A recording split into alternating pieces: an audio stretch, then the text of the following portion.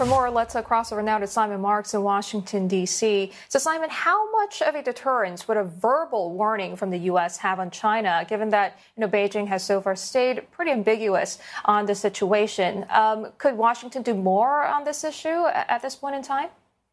It's very hard to read all of this because the Chinese are adamant that the claim that they have offered military assistance to the Russians is misinformation.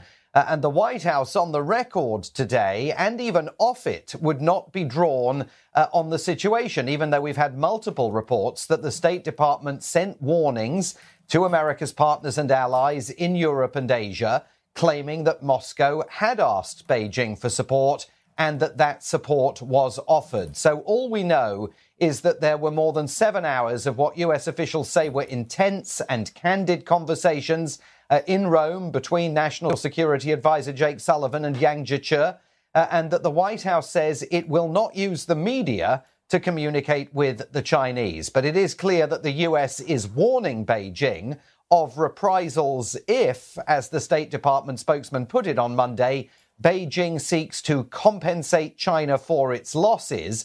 So there was definitely tougher language being used today about Beijing than we were hearing even just a week ago. The conversation here, though, is going to change again soon, because on Wednesday morning here in the US, President Volodymyr Zelensky of Ukraine will make a speech by video link to a joint session of Congress, and he's likely to put more pressure on the United States to get him the assistance he says he needs, including, no doubt, doubtless calling again for more weapons and that no-fly zone that the United States and NATO is still unwilling to grant him. Many moving parts. Simon, thank you for helping us understand that. Simon Marks, live in Washington, D.C.